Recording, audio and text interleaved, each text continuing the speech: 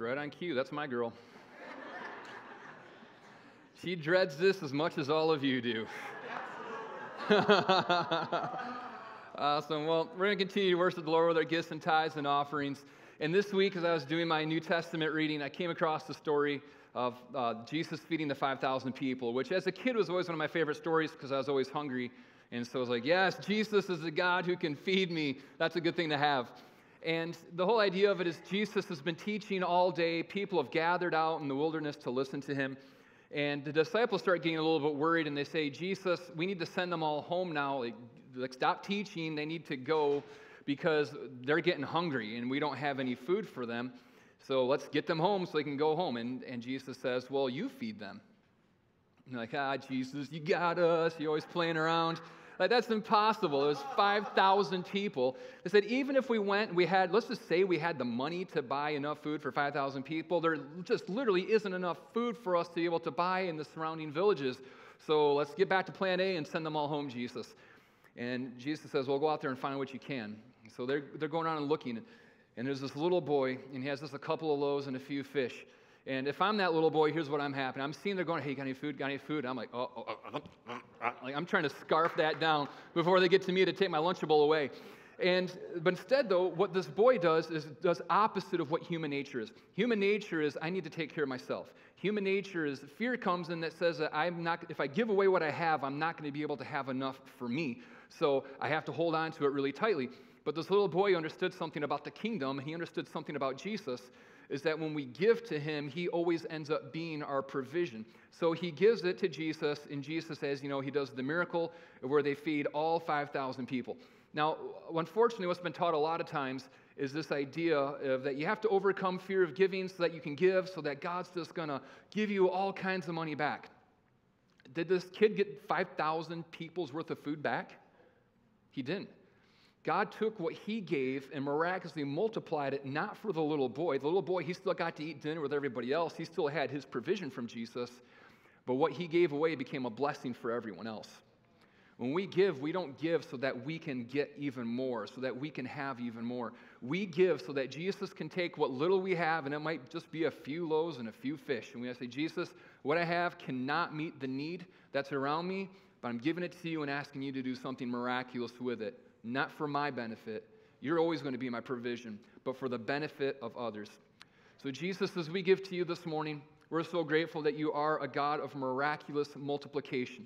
And Jesus, as we give to you, we pray that you would do the miracle like you did for this little boy, and that you would take what we give and that you would multiply it to be a blessing to others. Jesus, we're so grateful. You always are our provision. And Jesus, would you work in our hearts in the areas where we want to hold on or where we have fear or where we only give for our own benefit, Jesus, and that we would give for you and so that the world might know you. In the name of Jesus we pray. Amen. Amen. Well, if you're new here today, thank you so much for being our guest. There's a lot of things you could have done, like enjoy the return of winter, but you chose to be here with us, and we're so grateful for that. We're not going to make you stand up or do anything weird like that, but in the seat backs in front of you, there are some communication cards. We'd love to have you fill one of those out and turn it in at Guest Central, which is just as you exit the auditorium, you'll see Guest Central sign on the wall. We have some people there that would love to be able to meet you and greet you properly. We have a little radiant gift bag as a gift for you, and a way to say thank you so much for being here. And we just want to be able to get to know you a little bit. And then also we have our Breakthrough series coming up starting February 18th, which is going to be awesome. For 6 weeks, we're going to be looking at how it was that people in the Bible saw breakthrough in their life, because every one of us, we have needs. Every one of us has an area where we need Jesus to move miraculously in our life to bring breakthrough to us. And for 6 weeks, we're going to look scripturally at what it was that people did to see God's breakthrough in their life. Now, if you come here on Sunday mornings, it'll be great, but you'll only be getting half of what's available for you. And we have some breakthrough hosts, which will, for 6 weeks, once a week, meet in their home. And it'll be a 10, 15-minute video that you watch that goes farther on the teaching, and then the ability to really process through it together. And there's this beautiful workbook that we're going to give to all of you for free, because we just really think it's going to make that much of a difference in your life. So we want to invest in it. Now, you can't sign up for it yet. Next Sunday, you'll be able to sign up for it. But get that on your calendar. Start thinking about it. Next Sunday, you'll be able to do it here, or you'll be able to do it online at radianta2.com. So get ready for it. It's going to be incredible. If you have your Bibles with you this morning, go ahead and turn to Hebrews chapter 11. We're continuing in our series, 21 Days of Prayer, and you might have noticed it is day 28 of that.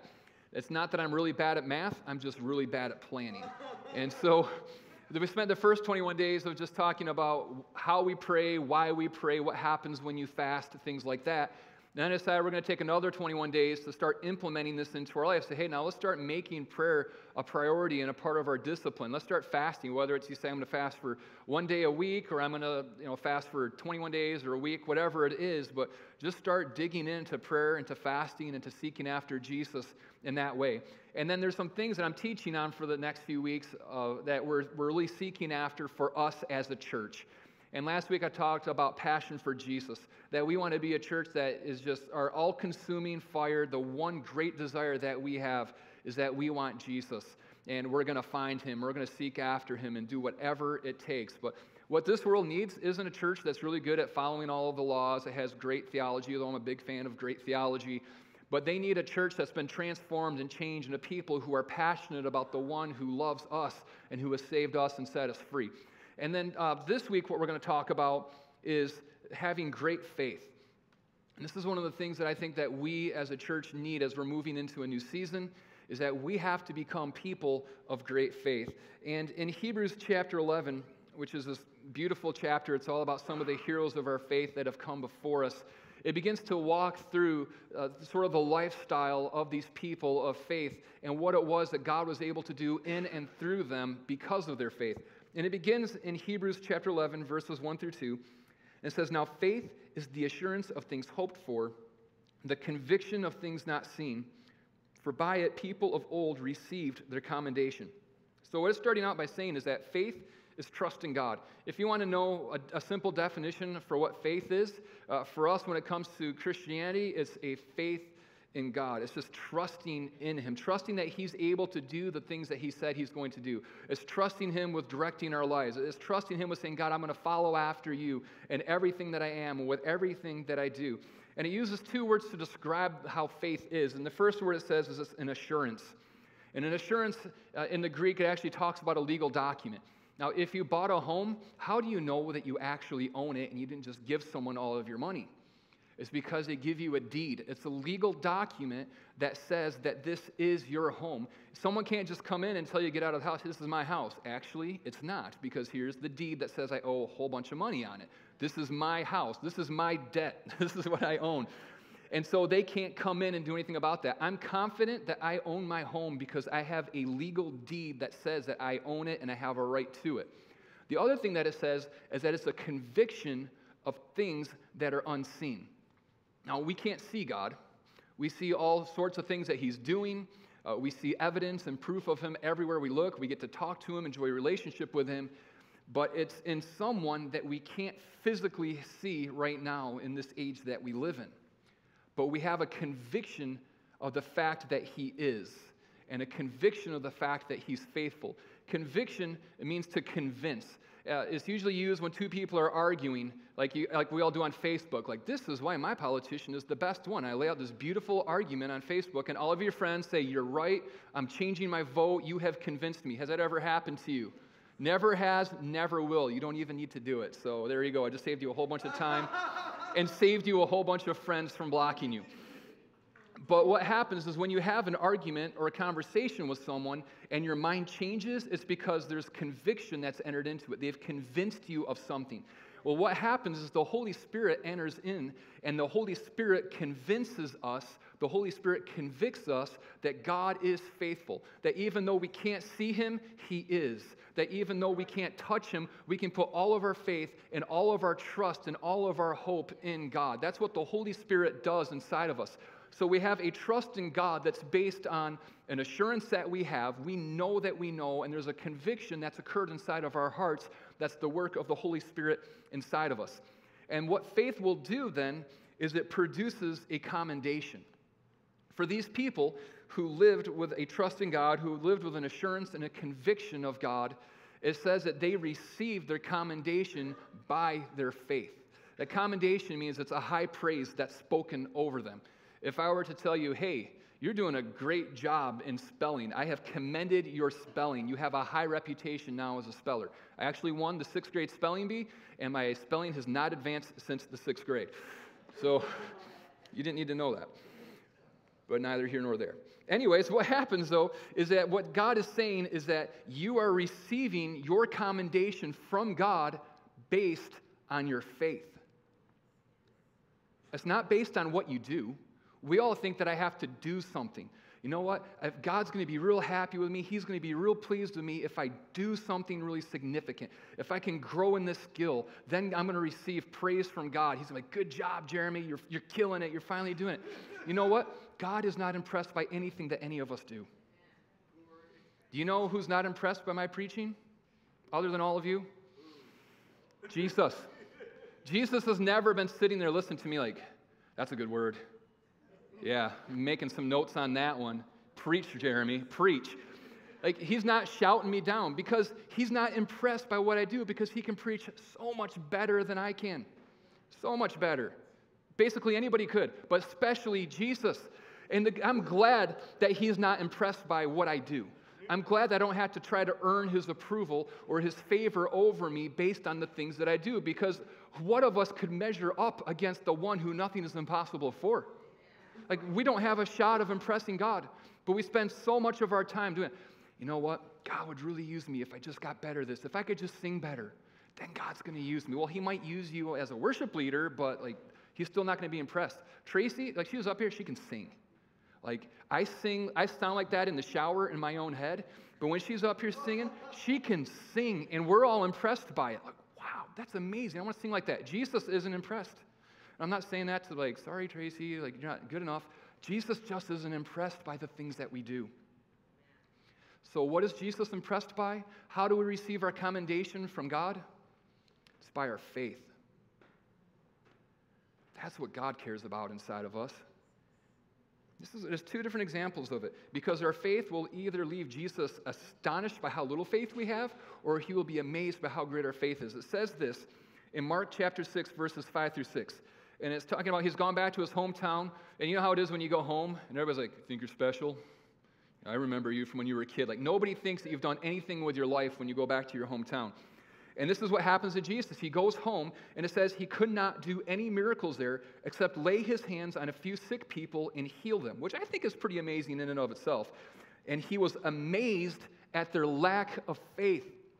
It says that Jesus goes home, and he's wanting to heal people and raise the dead and do all of these miraculous things for the people that he grew up with, the first people that he ever loved. This is his home. You know how your heart has an attachment to the hometown, your family, the people you grow up with. You want good things for them.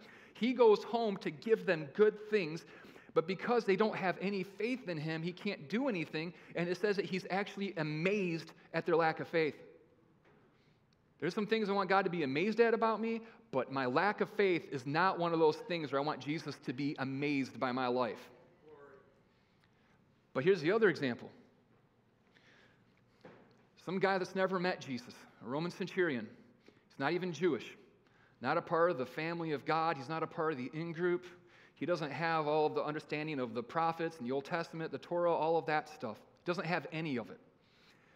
But he hears about Jesus and what it is that Jesus is doing. And he has a servant that's sick, so he sends some people to go and to get Jesus and to bring Jesus back so that his servant, who he loves, can be healed. And this is what it says in Luke 7, 6 through 10. So Jesus went with them, but just before they arrived at the house, the officer sent some friends to say, Lord, don't trouble yourself by coming to my home, for I am not worthy of such an honor. I am not even worthy to come and to meet you. Just say the word from where you are, and my servant will be healed. I know this because I am under the authority of my superior officers, and I have authority over soldiers. I only need to say, go, and they go, or come, and they come. And if I say to my slaves, do this, they do it. When Jesus heard this, he was amazed. Turning to the crowd that was following him, he said, I tell you, I haven't seen faith like this in all Israel. And when the officer's friends returned to his house, they found the slave completely healed. This is the opposite. This is someone who says, I believe that Jesus can do everything that he said he can do. And I understand something about authority, is that I don't have to go and to see it done myself. All I have to do is say something, and those under authority have to go and to do it. I recognize that Jesus, he's not just a prophet, he's just not a teacher, he's not just a healer, but he's the king. He's the king of all the world. All authority is his, which means that all he has to do is say it. He's taken his faith to another level. All the other people, the Jewish people that had faith in Jesus, was like, come lay your hand on me. Come touch me. All of these sorts of things. That centurion could have said what they're doing is every time Jesus touches someone, they get healed. But his faith is even greater than that. His understanding of the way that God works is even greater than that. He says all he has to do is speak the words, and the words that he speaks are so powerful that whatever he speaks happens. So my trust in my faith is in the words that come out of the mouth of God. When he says it, it happens. So Jesus, you don't have to trouble yourself of coming all the way over here to lay hands on my servant. You just have to say, be healed, and he's going to be healed. That is some faith. And that is a faith that Jesus says, I'm amazed by that. I haven't even found that kind of faith in my own people and the people that I've been revealing myself to over the course of 1,500 years. They don't even have that kind of faith in me. It's this Greek guy who's a Roman soldier who understands this, and his faith leads to the miraculous inside of his life, and it leads to his commendation. We're all pursuing praise. Every single one of us. It's a desire we have. We weren't meant to go through our life, emotionally, psychologically, we weren't meant to go through our life having everybody say, you're terrible, you're an idiot, you're bad at everything that you do. You need someone who's saying, I love you, good job, you did it, I'm happy, way to go. You need someone doing that. It's why our kids, they always, hey, daddy, look at me, daddy, look at me. Oh, what? Good job. I don't know what you're doing, but great job. They just have that need for approval from you that's built into them. Every single one of our kids. And the reason that's there is because our parents are supposed to be stewards of us. Our parents are supposed to teach us about the love that God has for us. When we see our parents, we're supposed to begin to understand the love that our Heavenly Father has for us and the way that we can trust Him. You know why my kids can trust me? Is because I will move heaven and earth to provide them everything that they need. But you know what? I'm going to fail. That's just the reality of it for every single one of us. We will never be able to be God. Even though we're supposed to be like God to them, we will never be God to them. So we need to parent our children in a way that points them to the Father who never disappoints, who never lets them down. And when we do that, we model the kind of trust and the faith that they can have in Him. We model the kind of approval that we find in our Father. I'm not impressed. I guess I'm kind of impressed by some of the things my kids do. Usually more in a negative way, like, I can't believe you just did that. But you know what I really like about them? Is when they love me, when they trust me. That's what I'm looking for in my kids. You could grow up and do nothing. I'm still going to love you. That's the way we're supposed to be with God. What happens is we get into we start socializing, we break outside of our family. Now we don't care about approval from our parents as much. We want approval from our friends. Our friends don't have our best interest at heart. Our friends will pressure us to do things that we ought not to do, that will bring destruction between us and our relationship with our parents, us and our relationship with God, that will bring destruction to us physically, spiritually, emotionally. And the carrot that they hold in front of us is, I'll approve of you, I'll accept you, I'll speak highly of you. And because there's that desire inside of our heart, we're tempted to go after it. But we have to make the decision to say, who am I looking for praise from? Am I looking for praise from my Heavenly Father, who created me, who loves me perfectly, who gave Himself for me, who's able to lead me into life and into prospering of my soul? Or am I looking for the approval of my dumb friends who don't care about me, and as soon as I don't go along with them, they'll backtalk me, and they'll stab me in the back and do every other sort of terrible thing? Who are we looking for approval from? Because you're only going to get approval from one of them. The world will do everything it can to try to lead you along. If you believe this, then you'll be accepted. Then we'll think highly of you. If you will compromise your faith, if you'll compromise your beliefs, if you'll just change this one thing, if you'll come with us and you'll do this, then we're going to speak highly of you. We all want that. We might recognize that's a bad idea, but it's a desire inside of every single one of our hearts. If I just work really hard, if I do something significant in my career, then I'm going to be known. Then I will find some sort of a contentment and purpose in my life because other people are accepting me and thinking highly of me. And that's all based on what you do, what you do, what you do. And Jesus just says, I just want faith from you. I just want you to trust me. All I want from you is for you to love me and to trust me because of the love that you have for me. And when you do that, that's when you receive the reward. That's when we hear the, well done, my good and faithful servant. Well done, daughter. Well done, son. It's funnier than I thought. That's what we live for. We're either going to live for the voice and the approval of God or the world that's around us. And the world that's around us will always do everything it can to distract us and to knock us away from what God's called us to. So in Hebrews chapter 11, it starts talking about the different people, these heroes of the faith. And what it says is Noah's one of the examples. What did Noah do? He built an ark in the middle of a desert. Not near the ocean, in the middle of the desert. Why? There's a flood coming. You imagine being his friend? So what you doing, Noah? Building an ark out of gopher wood? It's gopher wood. And they didn't even know. It's like, why? Because there's a flood coming. A flood? We live in the desert. Yeah, I know. We got to build a really big boat, though. All right, Noah. You would think, like, okay, it's a phase that's going to pass. So you just leave him alone at first. Then you notice that he's still doing it. He's still building a boat in the middle of the desert. Noah, like, we need to have a talk. I'm worried about you. This isn't right. You think God talked to you? So you're telling me that God told you to build a boat in the middle of the ark, or a boat in the middle of the desert? Like, no, this is not, Noah, that's not something God would say. A year later, he's still building it. Noah, you're stupid. You need to stop this right now. God did not tell you to build an ark 100 years into it. Still building an ark, still waiting for this magical flood that's supposed to be coming. Everybody says they're mocking him, they're ridiculing him, all the way up to the point of where it starts raining. It says that they're mocking him and ridiculing him. But he didn't care about what the world thought about him. He didn't care about the approval or the commendation from other people. He cared about the commendation that comes from Jesus, which wasn't even based on the fact that he was building an ark. It was based on the fact that his trust and all of his faith was in Jesus and what it was that Jesus had spoken to him. And that's what we have to decide. Am I willing to endure the ridicule and the scorn and the derision of the world around me, even from my friends and family and people that are supposed to have my best interests in mind, because all I'm looking at is being faithful to Jesus so that I hear his commendation and his praise over my life? That's what we live for. But it's going to mean conflict in our life when we make that decision to live with a trust in Jesus. But then what happens is when we decide to live trusting in God, is faith directs our life. It begins to direct the different things that we do. We decide, God, I'm going to trust you above everything else, above every other voice, every other desire. God, I trust you more than I trust anything else around me.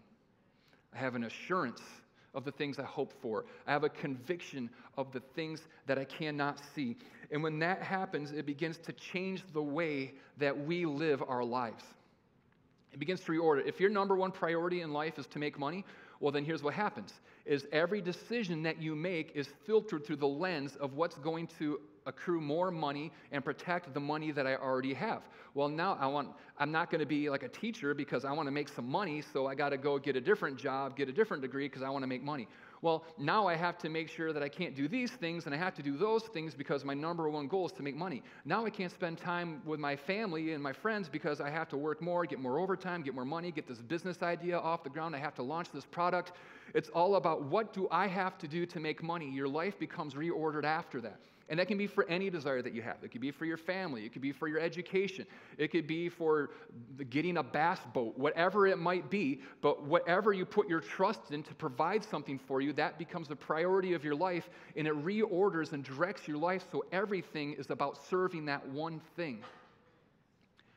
When we make the decision to put our trust in Jesus, then it reorders our life to come after him.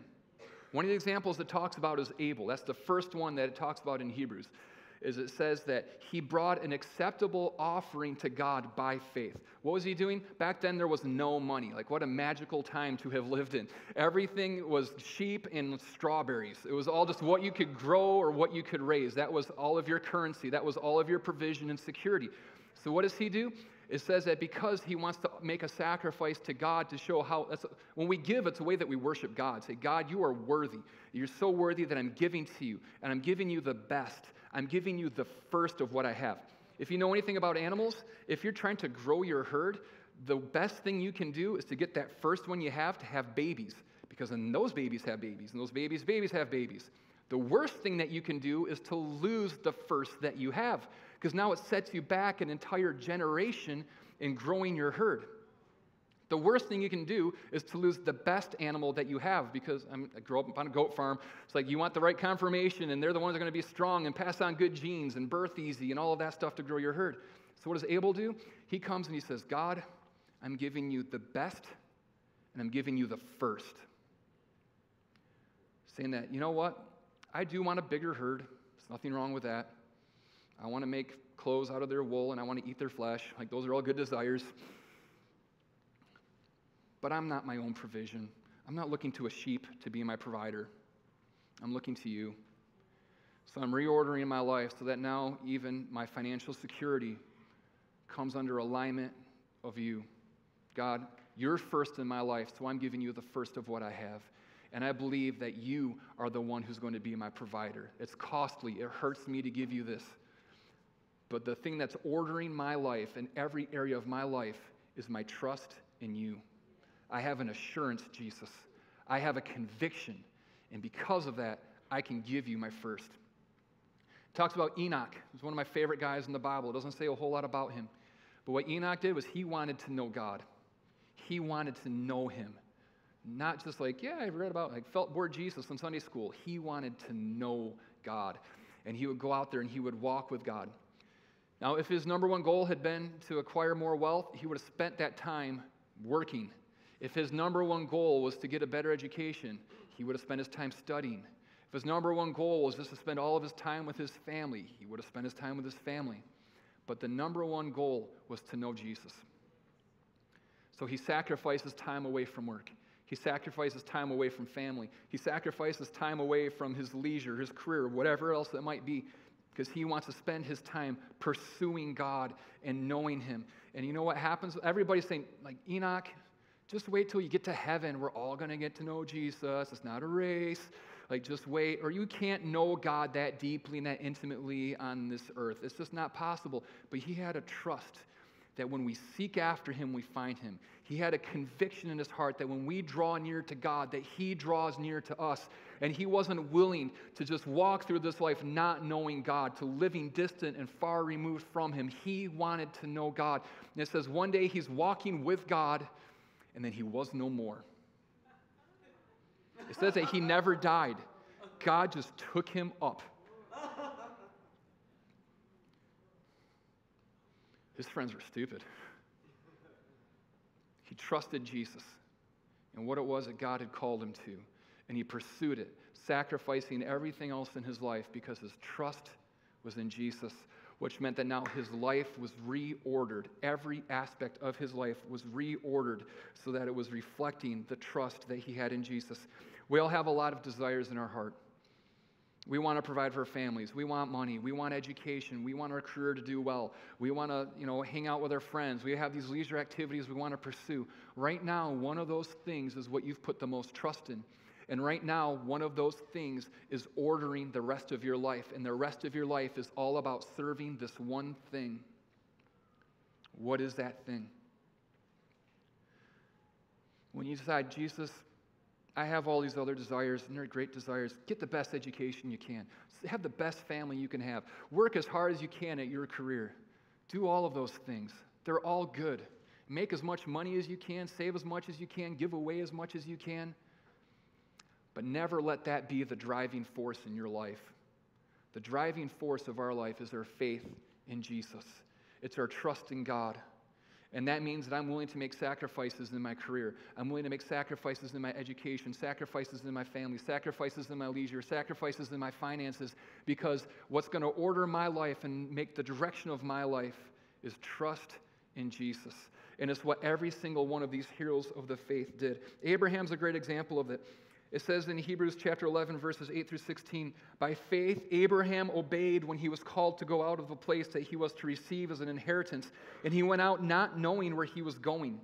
By faith he went to live in the land of promise, as in a foreign land, living in tents with Isaac and Jacob, heirs with him of the same promise. For he was looking forward to the city that has foundations and whose designer and builder is God. By faith, Sarah herself received power to conceive, even when she was past the age, since she considered him faithful who had promised. Therefore, from one man, and him as good as dead, were born descendants as many as the stars of the heavens, and as many as the innumerable grains of sand by the seashore. These all died in faith, not having received the things promised, but having seen them and greeted them from afar, and having acknowledged that they were strangers and exiles on the earth. For people who speak thus make it clear that they are seeking a homeland. And if they had been thinking of the land from which they had gone out, they would have had the opportunity to return. But as it is, they desire a better country, that is, a heavenly one. And therefore, God is not ashamed to be called their God, for he has prepared for them a city. What this whole passage is saying is that faith looks forward. When we live by faith, faith is always looking forward. It's always looking to the future. It's not on about the right here and right now. It's not even on the past that's behind us, but it's always about the future. And it even says that all of these people, all of these heroes of the faith that were being listed in chapter 11, it says that every single one of them died in faith. It says that none of them received the fullness of God's promise for them. Not a one of them. But on their deathbed, they still looked into the future, it says, through the eye of faith, and they greeted the promise that God had made them from afar. They didn't look at the world around them and say, this is what God did. If you look at Abraham, he's 100 years old when he gets his son. 100 years old. It's a medical miracle. His wife is 90. 25 years. When God gives him the promise, he's 75. He's like, we're already kind of pushing things biologically here. I don't know if this is going to happen, but I believe you. Well, now 25 years go by before he even has his first son, his only son. And it says, this is the medical report that they give to him. His body was as good as dead. That's not what you want to hear from the doctor. His wife, it says she's way too old. Biologically, 90-year-olds can't have babies. But how did she conceive? It says by faith, because she believed the promise of him who made it. She believed that God was faithful. Her trust wasn't in biology. Her trust was in the Word of God, and that his supernatural word supersedes all of the natural laws that we see around us. If I'm 100 years old and my wife is 90, it's going to be pretty tough for me to believe that I'm going to have a child. That's why I'm not Abraham. But I want to be. I want that kind of faith. It's the kind of faith God's called every one of us to. And here's how much faith Abraham had. It says that he's not even looking, as this whole blessing thing's going on, it says that he's looking into the future. He has one son. The promise, remember, is that he's going to have more children than are grains of sand on the beach, more ancestors than there are stars in the sky, that all the nations will be blessed for him. When he dies, he has one son. Just one son. Did God fail? No. The promise was still coming. See, what his hope was in? It says that he wasn't looking for the city that he could build. He wasn't just looking for God's blessing here and now on this earth. It says that the city that he was looking for is the city that God builds, which means that he's looking to the restoration of all things. When you read the book of Revelation, what do we see? There's a new heaven, a new earth, a new Jerusalem. There's a new city, and it's the city that God builds. It's the perfect city. All injustice is put away. Death and sin are no more. All suffering, oppression It's all gone forever. That's the city that Abraham's looking forward to. That's the city that he's seen in the future. He knows it's not about him, and he knows it's not about his own blessing. He knows it's about all of those who are coming after him. And it's not about what we can get for ourselves here on this earth and this now. It says that he's looking forward to something better that is to come, something that only God can provide. And he considered himself an exile on this earth. This isn't my home. This isn't where I belong. I'm here for a while, but I'm not a citizen here. I'm an exile. And I'm awaiting the return of my king, and I'm awaiting for him to build his city. I'm waiting for him to restore all of creation and to marry heaven and earth once again. That's the hope that he has. That's the promise that he's looking forward to. That's the promise that he looks down into the future, and he's able to see, and he's able to greet. And it says that all of these people that are people of faith, they never looked back at where they had come out of. Abraham came out of a place of comfort. He came out of a place of provision and wealth. He was living in his father's home. And what does God say? I want you to leave that place where you're comfortable. I want you to leave that place where you have friends and family. I want you to leave that place where you're living in a home. And I want you to go out into the desert where you're going to live in a tent. Because I have a promise for you. What would have happened? Why does it say that he didn't turn back and look? Because when the tent's out here in the middle of the desert, in Daddy's house with someone that's going to wash your socks for you and fold them is back here, I want to go home. The promise is over here, though. This is what God has for me. This is the blessing that's going to come to me. This is the blessing that's going to come to the nations. But I'm so much more comfortable back here. That's why it says if we want to live by faith, we can't turn and look back at what God's called us out of, because we'll be tempted to want to go back home. We'll want to go back to the place of comfort. We can't look back. We keep our eyes forward. We keep our eyes on the promise that God has for us. And it doesn't matter what we see. Our faith is in Him. God might have promised you generations, more descendants than you can count. You have one son. You put your faith and your trust in Jesus that He's still going to make it happen. You might go to your deathbed never seeing the fullness of what it was that God said He was going to do in your life.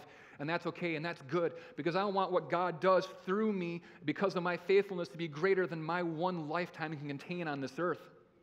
I'm not looking forward to just what we can do here as Radiant Church. I'll tell you what, I've given my life to building Radiant Church, to serving here, to being faithful here, to teaching the Bible, to encouraging people to live a life of faith. But if that's all we ever do, and there's no resurrection that awaits us, if there's no future city that God's building that we all get to live in, where all sin and death and oppression and injustice is put away once and for all, this isn't good enough. I'm looking to something that's better than what we could ever have here and now. I am grateful. I am so thankful for what we have. 1 year ago right now, I was sitting there eating lots of ice cream thinking, how are we going to raise another $170,000 in 2 weeks to get a building? I am grateful. I am so grateful for what God's been able to do because we've put our trust in Him as a church. But this isn't it. This life isn't it. I'm looking to something that's better. Just like Enoch did. Just like Abel did. Just like Moses did, just like Abraham, just like every other person of faith, is I'm looking to the promise of something that's better than what we could ever have here and now. God, thank you for your blessing here and now, but I'm looking to the future of what it is that you have for us. I want something better. And then it continues on, and it says in verse 32, "And what more shall I say? For time would fail me to tell of Gideon and Barak and Samson and Jephthah, of David and Samuel and the prophets, who through faith conquered kingdoms. They enforced justice. They obtained promises. They stopped the mouths of lions. They quenched the power of fire. They escaped the edge of the sword, were made strong out of weakness because of might in war, but foreign armies to flight. Women received back their dead by resurrection. But some were tortured, refusing to accept release so that they might rise again to a better life." They're looking for something better than this life has to offer us. "Others suffered mocking and flogging and even chains and imprisonment. They were stoned, they were sawn in two, they were killed with the sword. They went about in skins of sheep and goats, destitute, afflicted, mistreated, of whom the world was not worthy. wandering about in deserts and mountains and in dens and caves of the earth. What it's saying is that faith produces in us miracles and perseverance. You see, when we put our faith and our trust in Jesus, that might mean that God's going to come and He is going to empower you supernaturally to be able to defeat armies. He might come and make us that the dead are raised and restored back to you. It might be that healing comes to you, miraculous financial provision. It might be that He comes and He delivers you from the affliction that you find yourself in. Thank God for that by faith. But it also says that there's going to be some of us where we're going to be beaten, we're going to be mercilessly mocked and humiliated, we're going to be sawn in half. That's not the one I'm hoping for. People suffered because of their faith. We always just want the miraculous, supernatural provision for deliverance, but sometimes it's miraculous, supernatural provision for you to be able to persevere through the suffering that you're going through. See, the world's going to do everything that it can to make you compromise your faith. To make it so you say, Jesus, I don't trust you fully. My faith isn't fully in you and in what it is that you've called me to. It's not in the city that you're building that I'm looking forward to. I'd rather just be accepted by the world if it means that they're going to accept me. I'd rather just be accepted by the world if it means that I don't have to get beaten and made fun of and sawn in half. That sounds so terrible. But that's the reality for people that are heroes of the faith. Sometimes it's the miracle of provision of deliverance. Sometimes it's the miracle of provision for strength and power to be able to go through whatever it is that you're going through right now without losing your faith and your trust in Jesus. We all know which one we prefer. But sometimes Jesus needs us to suffer so that He can do something else that's even better. This is what it says. And all these, though commended through their faith, did not receive what was promised, since God had provided something better for us, that apart from us, they should not be made perfect. What this is saying is that faith looks to something better. I already said that. I got all out of line. Do you know why they went there and they suffered? Do you know why when the persecution came, they weren't willing to compromise and just keep quiet about their faith or their trust in Jesus? It's because they looked out and they saw us. You know what happens when you're in pain? You want it to end, and you'll do anything so that it will end. There's been times where I've been in pain because of all the stuff I've gone through where I was like, Jesus, you either need to heal me right now or kill me right now. Like, I don't care either one. But I just cannot take this. Just deliver me from this pain, Jesus. When you're in pain, you don't think about everybody else. You just think about yourself. And that's why sometimes, suicide is a selfish decision, but it doesn't seem that way when you're in pain. You're not thinking about anybody else. You're just in so much pain that you just want release from that. And when we're in pain, we'll start thinking about just ourselves. But you know what happens when you're a person of faith? When the pain comes, you don't just think about yourself. You think about those that are yet to come. You see, they could have said, Jesus, just return now. As I'm suffering, as I'm being tortured, as my life is being demanded of me, Jesus, would you just come now? I'll bring the city now, Jesus. Put away all oppression and wrongdoing, all injustice. Put away sin and death once and for all. Jesus, would you come and do it now? But it says that they had this perspective that they didn't want to go on to perfection without us. Meaning that they didn't want perfection, the total restoration of heaven and earth when Jesus comes. They didn't want to step into that without us.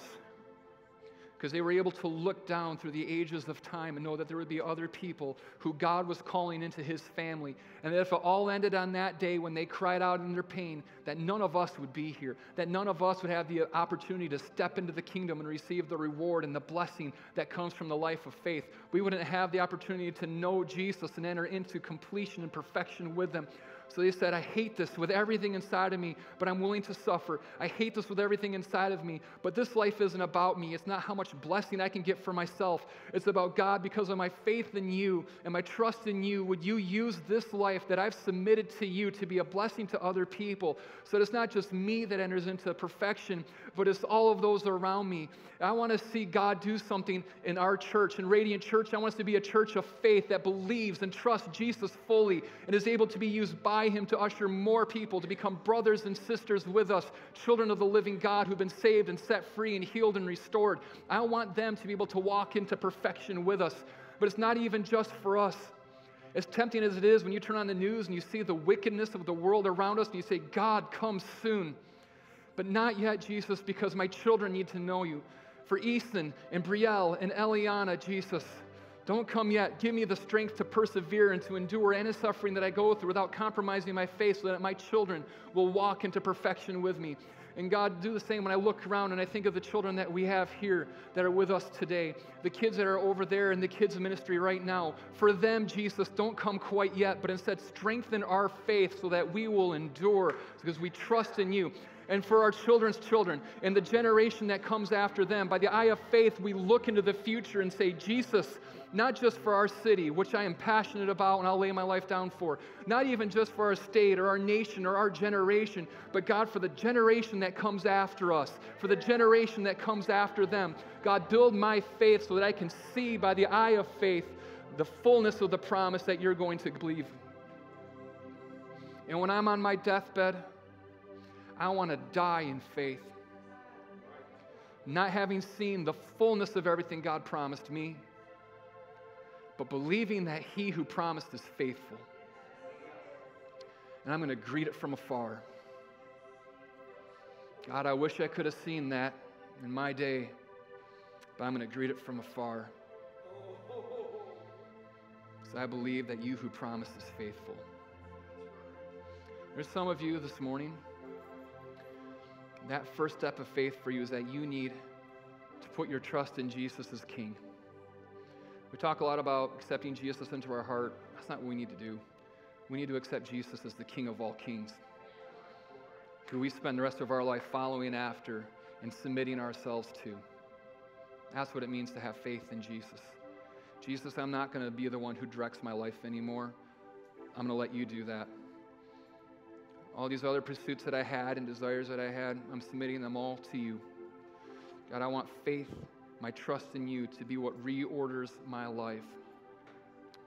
I want to go from being spiritually dead to spiritually alive. I want to go from being a slave to a son. And that happens by faith. Jesus, I believe you are the King. I believe you are God. I believe that on the cross, you paid the penalty for my sins. Would you forgive me? I've fallen so short of what you've called me to. And Jesus, I need you to free me from the bondage of sin, and you can do that.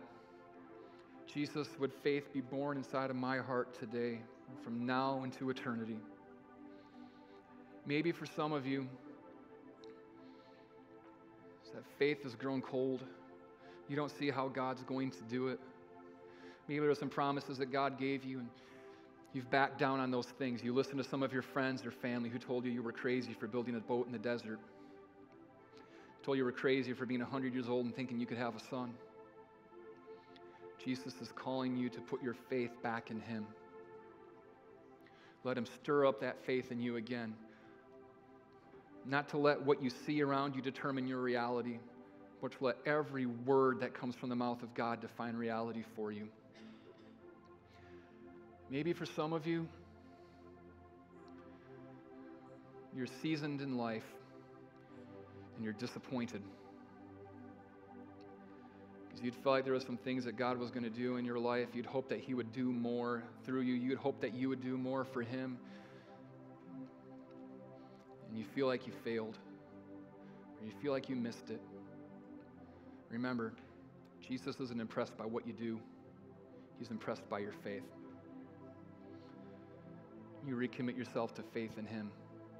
You recommit yourself to believing in everything that he's spoken to you, and believing that even as you enter into eternity, not having seen what you had hoped for, maybe not measuring up to the own standard that you had set for yourself, The only standard that Jesus set for you is faith. Have you been faithful?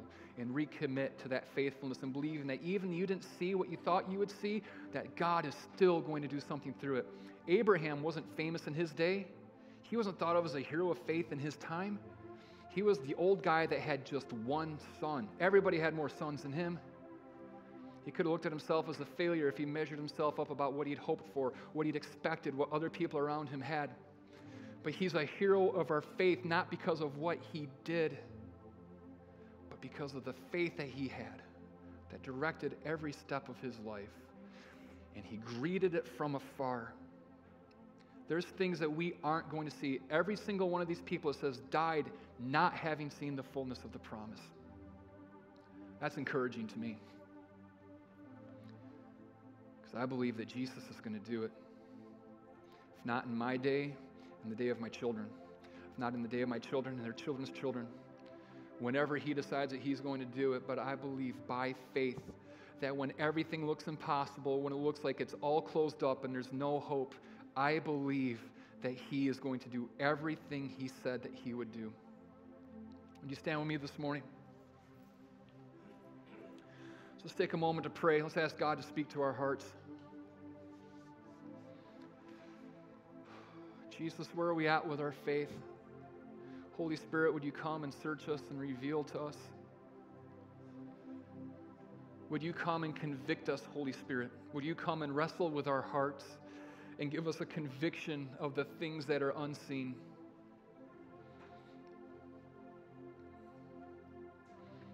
For some of you this morning, it's that first step. Jesus, you're King, I submit to you. For some of you, you need God to come and supernaturally infuse your faith this morning to stir up the things that you used to hope for but don't anymore. For the areas where you've been looking at the reality around you instead of faith. If that's you this morning, every eyes closed, every head's bowed. If you need God to do something miraculous in your heart for faith this morning, would you raise your hand just as a sign of saying, God, that's me. God, would you do something inside of my heart? Yes, I see those hands. Thank you. Thank you for that. Jesus, yes, thank you. Thank you. Jesus, for every hand that's raised here, we pray that you would come and meet them. Several times you came to Abraham and reconfirmed the covenant that you'd made with him. You spoke to him again to stir up his faith. Jesus, would it be like that this morning for every hand that's raised, that you would come and that you would speak to them, that you would come and that you would minister to their hearts, Jesus, that they would know that they can put their trust in you, that they would know that you are the God who never disappoints, that you are the God who never fails. God, would you stir up a faith in them like Sarah had, where she said that she believed that he who promised was faithful, and by that was able to conceive the promise. Jesus, we pray for that right now, that promises would be conceived in the hearts of the hands who are raised, Jesus, because they believe you're faithful. And Jesus, as we walk out of here today, that we would walk in faith. God, that we would walk greeting everything from afar, that we would walk the rest of our life looking for something that's better, looking for the city that you're building, not looking just for our own blessing, God, but for the blessing of others. Jesus, would you make us people of great faith that receive a commendation from you? God, strengthen us that we wouldn't look back to what you've called us out of. God, strengthen us that we wouldn't listen to the other voices that will tell us to turn back, that will tell us to quit and give up. God, strengthen us that we'll be able to have faith for miraculous provision. And God, strengthen us with faith that's going to allow us to persevere through all suffering, through all doubt, through all temptation. Jesus, make Radiant Church a church filled with people of great faith, and that you would use us to bless the nations, Jesus. Jesus, for every person who's not here, God, we don't want to enter into completion without them. We don't want to enter into perfection without them. Jesus, for the hurt, the lost, the broken in our city. Jesus, would you use us? They're a part of that promise, and we believe by faith for that. Jesus, for all of those right now that are struggling, whose faith is withering and dying, Jesus, use us to bless them. Jesus, for the generations that are yet to come, God, would this church be stronger and have greater impact and see the more miraculous in the generations that are to come than we'll ever see in this generation. God, give us the eye of faith. In the name of Jesus, we pray. Amen. Amen. I'm going to have my prayer partners come forward, and they're going to be on the outsides here. If there's anything that we can pray with you about, we would love to do that. Maybe it's that you need farther encouragement for faith. Maybe it's that you just need to share something with someone and have them pray with you. Maybe there's sickness in your body, a relational problem. Maybe it's that you need financial provision. Maybe you just need some hope. Whatever it is, we see God move miraculously every week. Come, let us pray for you. If not, let's remind you again, Thursday nights right here from 8 to 9 o'clock, we fast and we pray. Well, you don't have to fast, but we do get together and we pray and we just worship, and it's been incredible. And we pray for our city, we pray for each other, and Jesus is doing amazing things. So come out Thursday, 8 to 9. It'll be awesome. And if not, God bless you guys. Stir up that faith this week, and we'll see you next week.